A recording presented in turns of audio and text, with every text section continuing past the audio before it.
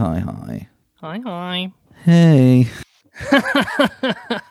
How are you, Michael? I woke up 15 minutes ago.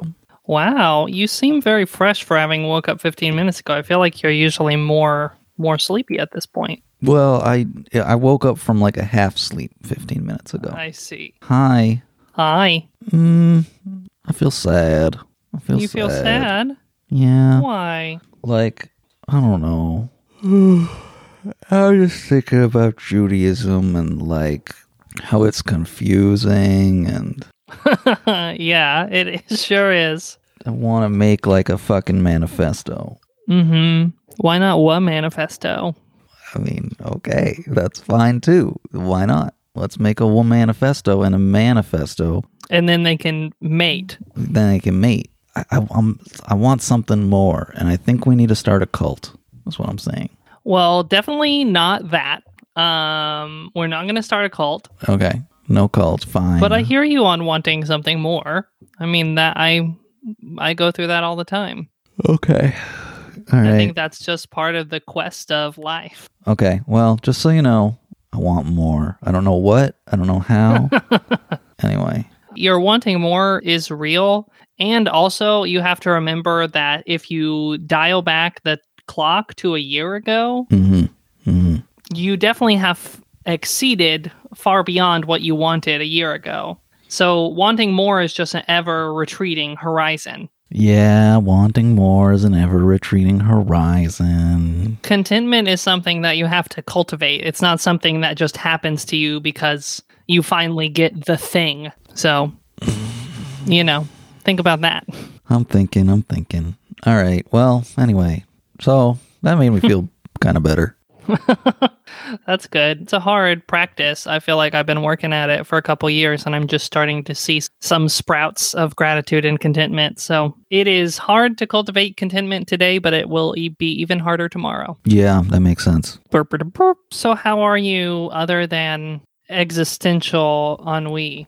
Oh yeah, like how am I? Oh, I'm an empty vessel, ready to receive wisdom. That's how I am. I got nothing. Yeah, that's how I am. Hava, how are you? I'm well, Baruch Hashem. I've been doing well today. Instead of getting on Twitter in the morning, I've been doing my Animal Crossing dailies in the morning, and that has been a healthy switch. Have you totally raided my island? I have. I think I am finally done raiding your island. I just went back today to look for some bamboo, but you don't have any.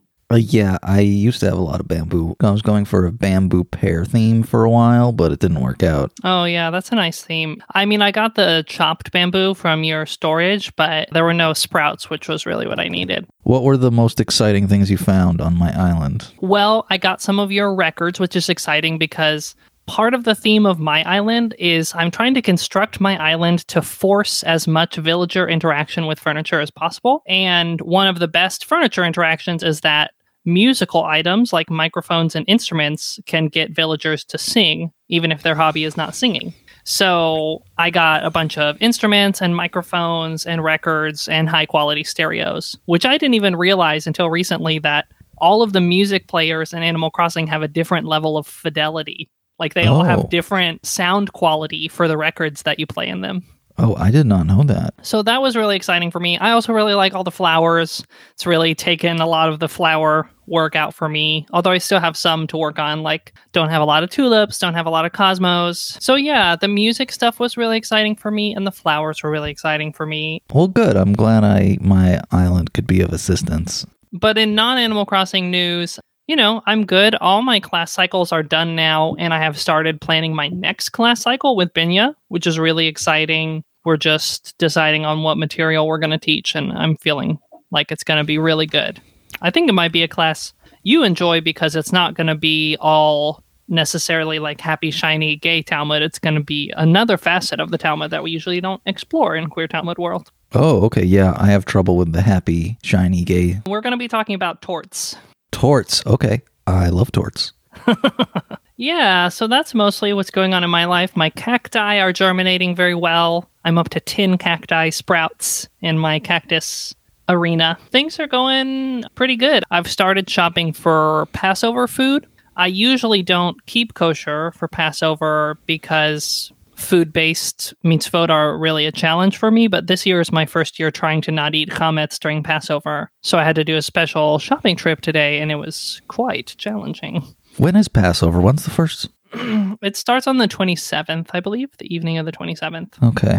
Second Passover in a row of pandemic. Wild. Yeah, although one of my students got the Johnson & Johnson vaccine, and she's going to be able to see her family. She thought she was going to have to do a Zoom Passover, but she's going to get to see her family. So that's a pretty big deal. That's really cool. Part of me is like on edge. Everyone's getting vaccines, and it seems too good to be true. Yeah, I get that. Yeah. I heard that here in Rhode Island, probably eligibility is going to open up to almost everyone by April 15th. Oh, wow. Okay. Yeah. That's really neat.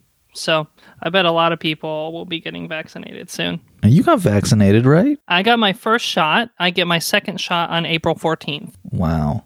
Mazel tov. It was a wonderful surprise for me. I didn't think I was going to be able to find an appointment because the rollout has been really slow here, but I did find one, and that was a really happy surprise. Wow. Wow. I think we should jump into some listener questions. Yeah, so listeners, today we're going to be answering some listener questions. I am not bringing any Talmud from the Babylonian Talmud, but I consider what we do here at Hi How Are You to be creating Talmud. So we'll be doing all original Talmud today. No covers, no sampling. I felt like it was a good direction to go. You know, we almost launched that second podcast, that advice show, and I thought we could just nestle the second podcast within the first podcast. Okay, great. Okay, we're going to do a little nestling, a little coddling of a podcast inside of this podcast. Okay, first question came through the website from Anonymous, and it says, I have a dating question for you. How do you navigate talking about religious practice when dating people who are pretty secular? I'm queer and pretty observant, but the dating pool of queer and observant people is really small in real life, so I tend to date people who aren't Jewish or aren't observant. I don't want to overwhelm people before we really get to know each other, but also there's a lot of stuff that comes up. Shabbos observance, dietary practice, etc. And it feels like even people who I might get along with really well get turned off because they think I'm super conservative or something. Any advice on religion, non-religious dating appreciated? Okay, that's a great questioner, listener. Thank you for writing in. Glad we're getting a chance to answer it. Yeah, me too. Hava, you are an observant Jew. You are a queer Jew. You've dated many, many people. You are, let me put it this way, you are an expert at dating. What is your advice for this listener? What is my advice for this listener? Well, I have one really practical suggestion at the end of this, but first I'll just say this is really real. I struggle with this myself. My boyfriend right now is Jew curious, but he's currently not Jewish, and he'd never really been around someone who was an observant Jew before, so it was really nervous for me, like the first time we had Shabbos together and things like that. So I definitely have grappled with this anxiety. I think it also comes up for me a lot, like, you know, I'm usually wearing either a kippah or a tichel, a headscarf, and for me, it's been really hard to deal with the worry about how that will impact people's attraction to me. Like, will people still think I'm pretty if I have those things on? And so there's always been this tension and fear for me around it. What I've tried to do, both with friends and with dates, with regards to observance, is I've tried to take this tactic of whenever it comes up in real life, I'm like, okay, I'm going to light Shabbat candles now. I'm going to do that. Whether you participate or not, I'm going to light my Shabbat candles. And if you want to be a part of that, then you can be a part of that. And if not, then, you know, you can do your own thing.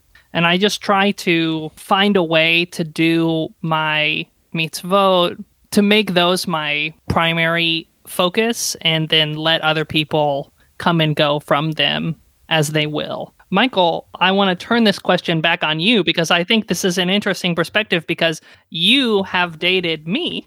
That's right, I did. And correct me if I'm wrong, but I don't think of you as an observant Jew. No, I'm not an observant Jew. How was it for you? Tell me about your experience being on the other side of this dynamic that our listener is asking about.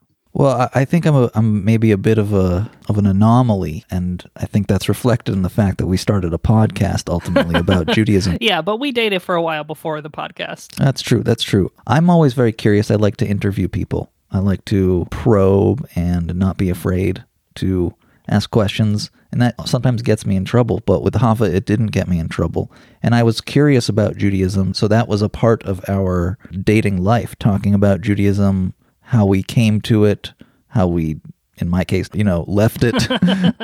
To me, it was exciting to date someone who was breaking the social norm of progressive people around me. And so, yeah, it was fine for me. And I don't really think you had to change much. I know you did. Like, you slowly started, like, being more Jewy around me over time. Yeah, it's true. I did sort of do a boiling a frog in the pot of Judaism with you. And now look where you are. You're in a boiling hot pot of Judaism. I know. Oh, man. Wow. Oh, wow. I really got myself with that one. Yeah, you did. You did. So, listener, on the one hand, there's what Hava actually said to you a couple minutes ago, which is, just kind of be you and allow people to participate or not. And then there's the other thing, which is what Hava really did, which is frog in the pot, boil slowly. Right. I did heat it up slowly. Yeah, you did. And so my advice to you is their reaction is going to tell you everything you need to know. It'll be great. It'll be a way for you to not waste time. I want to say, it's been a journey for me. For many years, I wanted to stick to only dating people who would, actually be helping me adhere to my religious commitments. Whether they were religious or not, I wanted a quality of my dates to be that they would support me in that endeavor. But it's been actually a long journey of actually bringing that into practice, and actually setting that boundary, even though it was my intention for a long time. So, be gentle with yourself because it's hard and it's okay if you have to make some compromises along the way. But also don't date people whose ego is wrapped up in somehow taking you down, Yes, definitely don't do that. Just because someone is progressive or says they're progressive and has the accoutrement of a progressive, open-minded person, it doesn't necessarily mean that they're going to be as open-minded as perhaps their outward ideals say that they should be. What being open-minded is actually about is being willing to listen and maybe even change. I think what's important with anyone that I date is that they're able to actually see me and listen to me, whether or not they actually do the same things as me.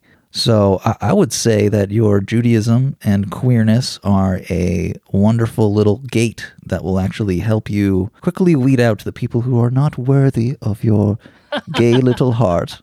Also, as a final part to this question, I just want to say, I know that you're asking for advice about relationships between religious and non-religious or observant and non-observant folks, but also there is this great website that is coming into existence right now, which I heard about from Jazz of the Kosher Queers podcast called Yenta Over the Rainbow, which is at yentaovertherainbow.com. Yenta Over the Rainbow is a matchmaking service for LGBTQIA plus Jewish people, helping you find and connect with our diverse communities online. So it's this really cool thing. It has many of the qualities of a classic online dating site like OkCupid, but also a feature that they're going to be integrating is they're going to have real life matchmakers who are helping matchmake you based on your information on Yenta Over the Rainbow. So it's a really exciting project. Yeah, I think it is slowly powering up. I don't know if it's fully launched, but I highly recommend watching out for that because I'm really excited about it and I hope it can be helpful for you as well. Wow. Okay. I'm on the website now. I'm like, wow. Okay. Yeah. These all look like people you would date in their little graphic. And yeah, all of those people. Yep. Okay, let's do another question. Yeah, let's go on to another question. We got a question here. Also from Anonymous, we have, I am trying to find a way to go on dates with someone during COVID, but their personal level of caution is different than the level of caution my roommates and I have agreed upon. At the same time, I am desperate for some human contact, not even sex, just like a hug. How would you navigate trying to schedule a date with them, asking for my safety needs, but also being open to compromise so they don't just decide it's not worth it? Hava, what is your approach here? COVID dating. Well, much like the last question, this one also applies to me because I met my current boyfriend, who I've been dating for about 8 months now, during the pandemic. In some ways, it was easy for me because he actually works in an environment where they're pretty strict about COVID guidelines. So he was already really used to being masked and being distant. And so it was pretty easy to deal with those issues. But I definitely have friends for whom it's been a lot more challenging. And I think almost everyone I know has had some friction with their roommates about different levels of COVID safety and COVID concern. Feels sort of similar, and this is easy to say and hard to live, but sort of similar to the last questions. I think I have tended to try to stick to my restrictions, and if that doesn't work for people, then obviously it was not a good match with that person to begin with. This requires a lot of resources, but one practical solution I've seen people do is to try to do some quarantines in between. People quarantine for 2 weeks and then they hang out with each other a bunch and then they quarantine for 2 weeks after that. So that's been one practical suggestion. It's hard for me to answer this question because I don't want to get too much into the field of giving medical advice. Yeah. I don't want to give medical advice because we don't know anything about that. Every one of dear listeners, but especially the anonymous listener who sent us this question, you mentioned your fear of them deciding it's not worth it. You're definitely worth it, listeners. You're worth the wait and worth people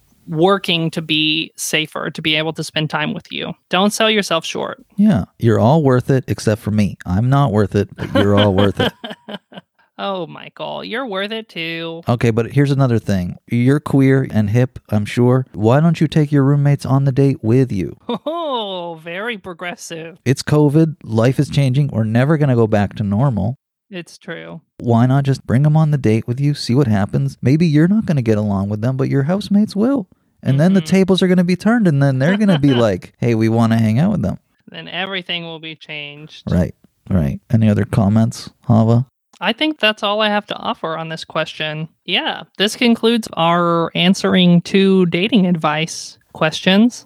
I hope this was helpful for you, anonymous listeners, and for all you other anonymous listeners who are listening to this right now. I hope it's helpful for you as well. I enjoyed doing this little advice-centric episode. Yeah. It's nice to, do a little practical halakha.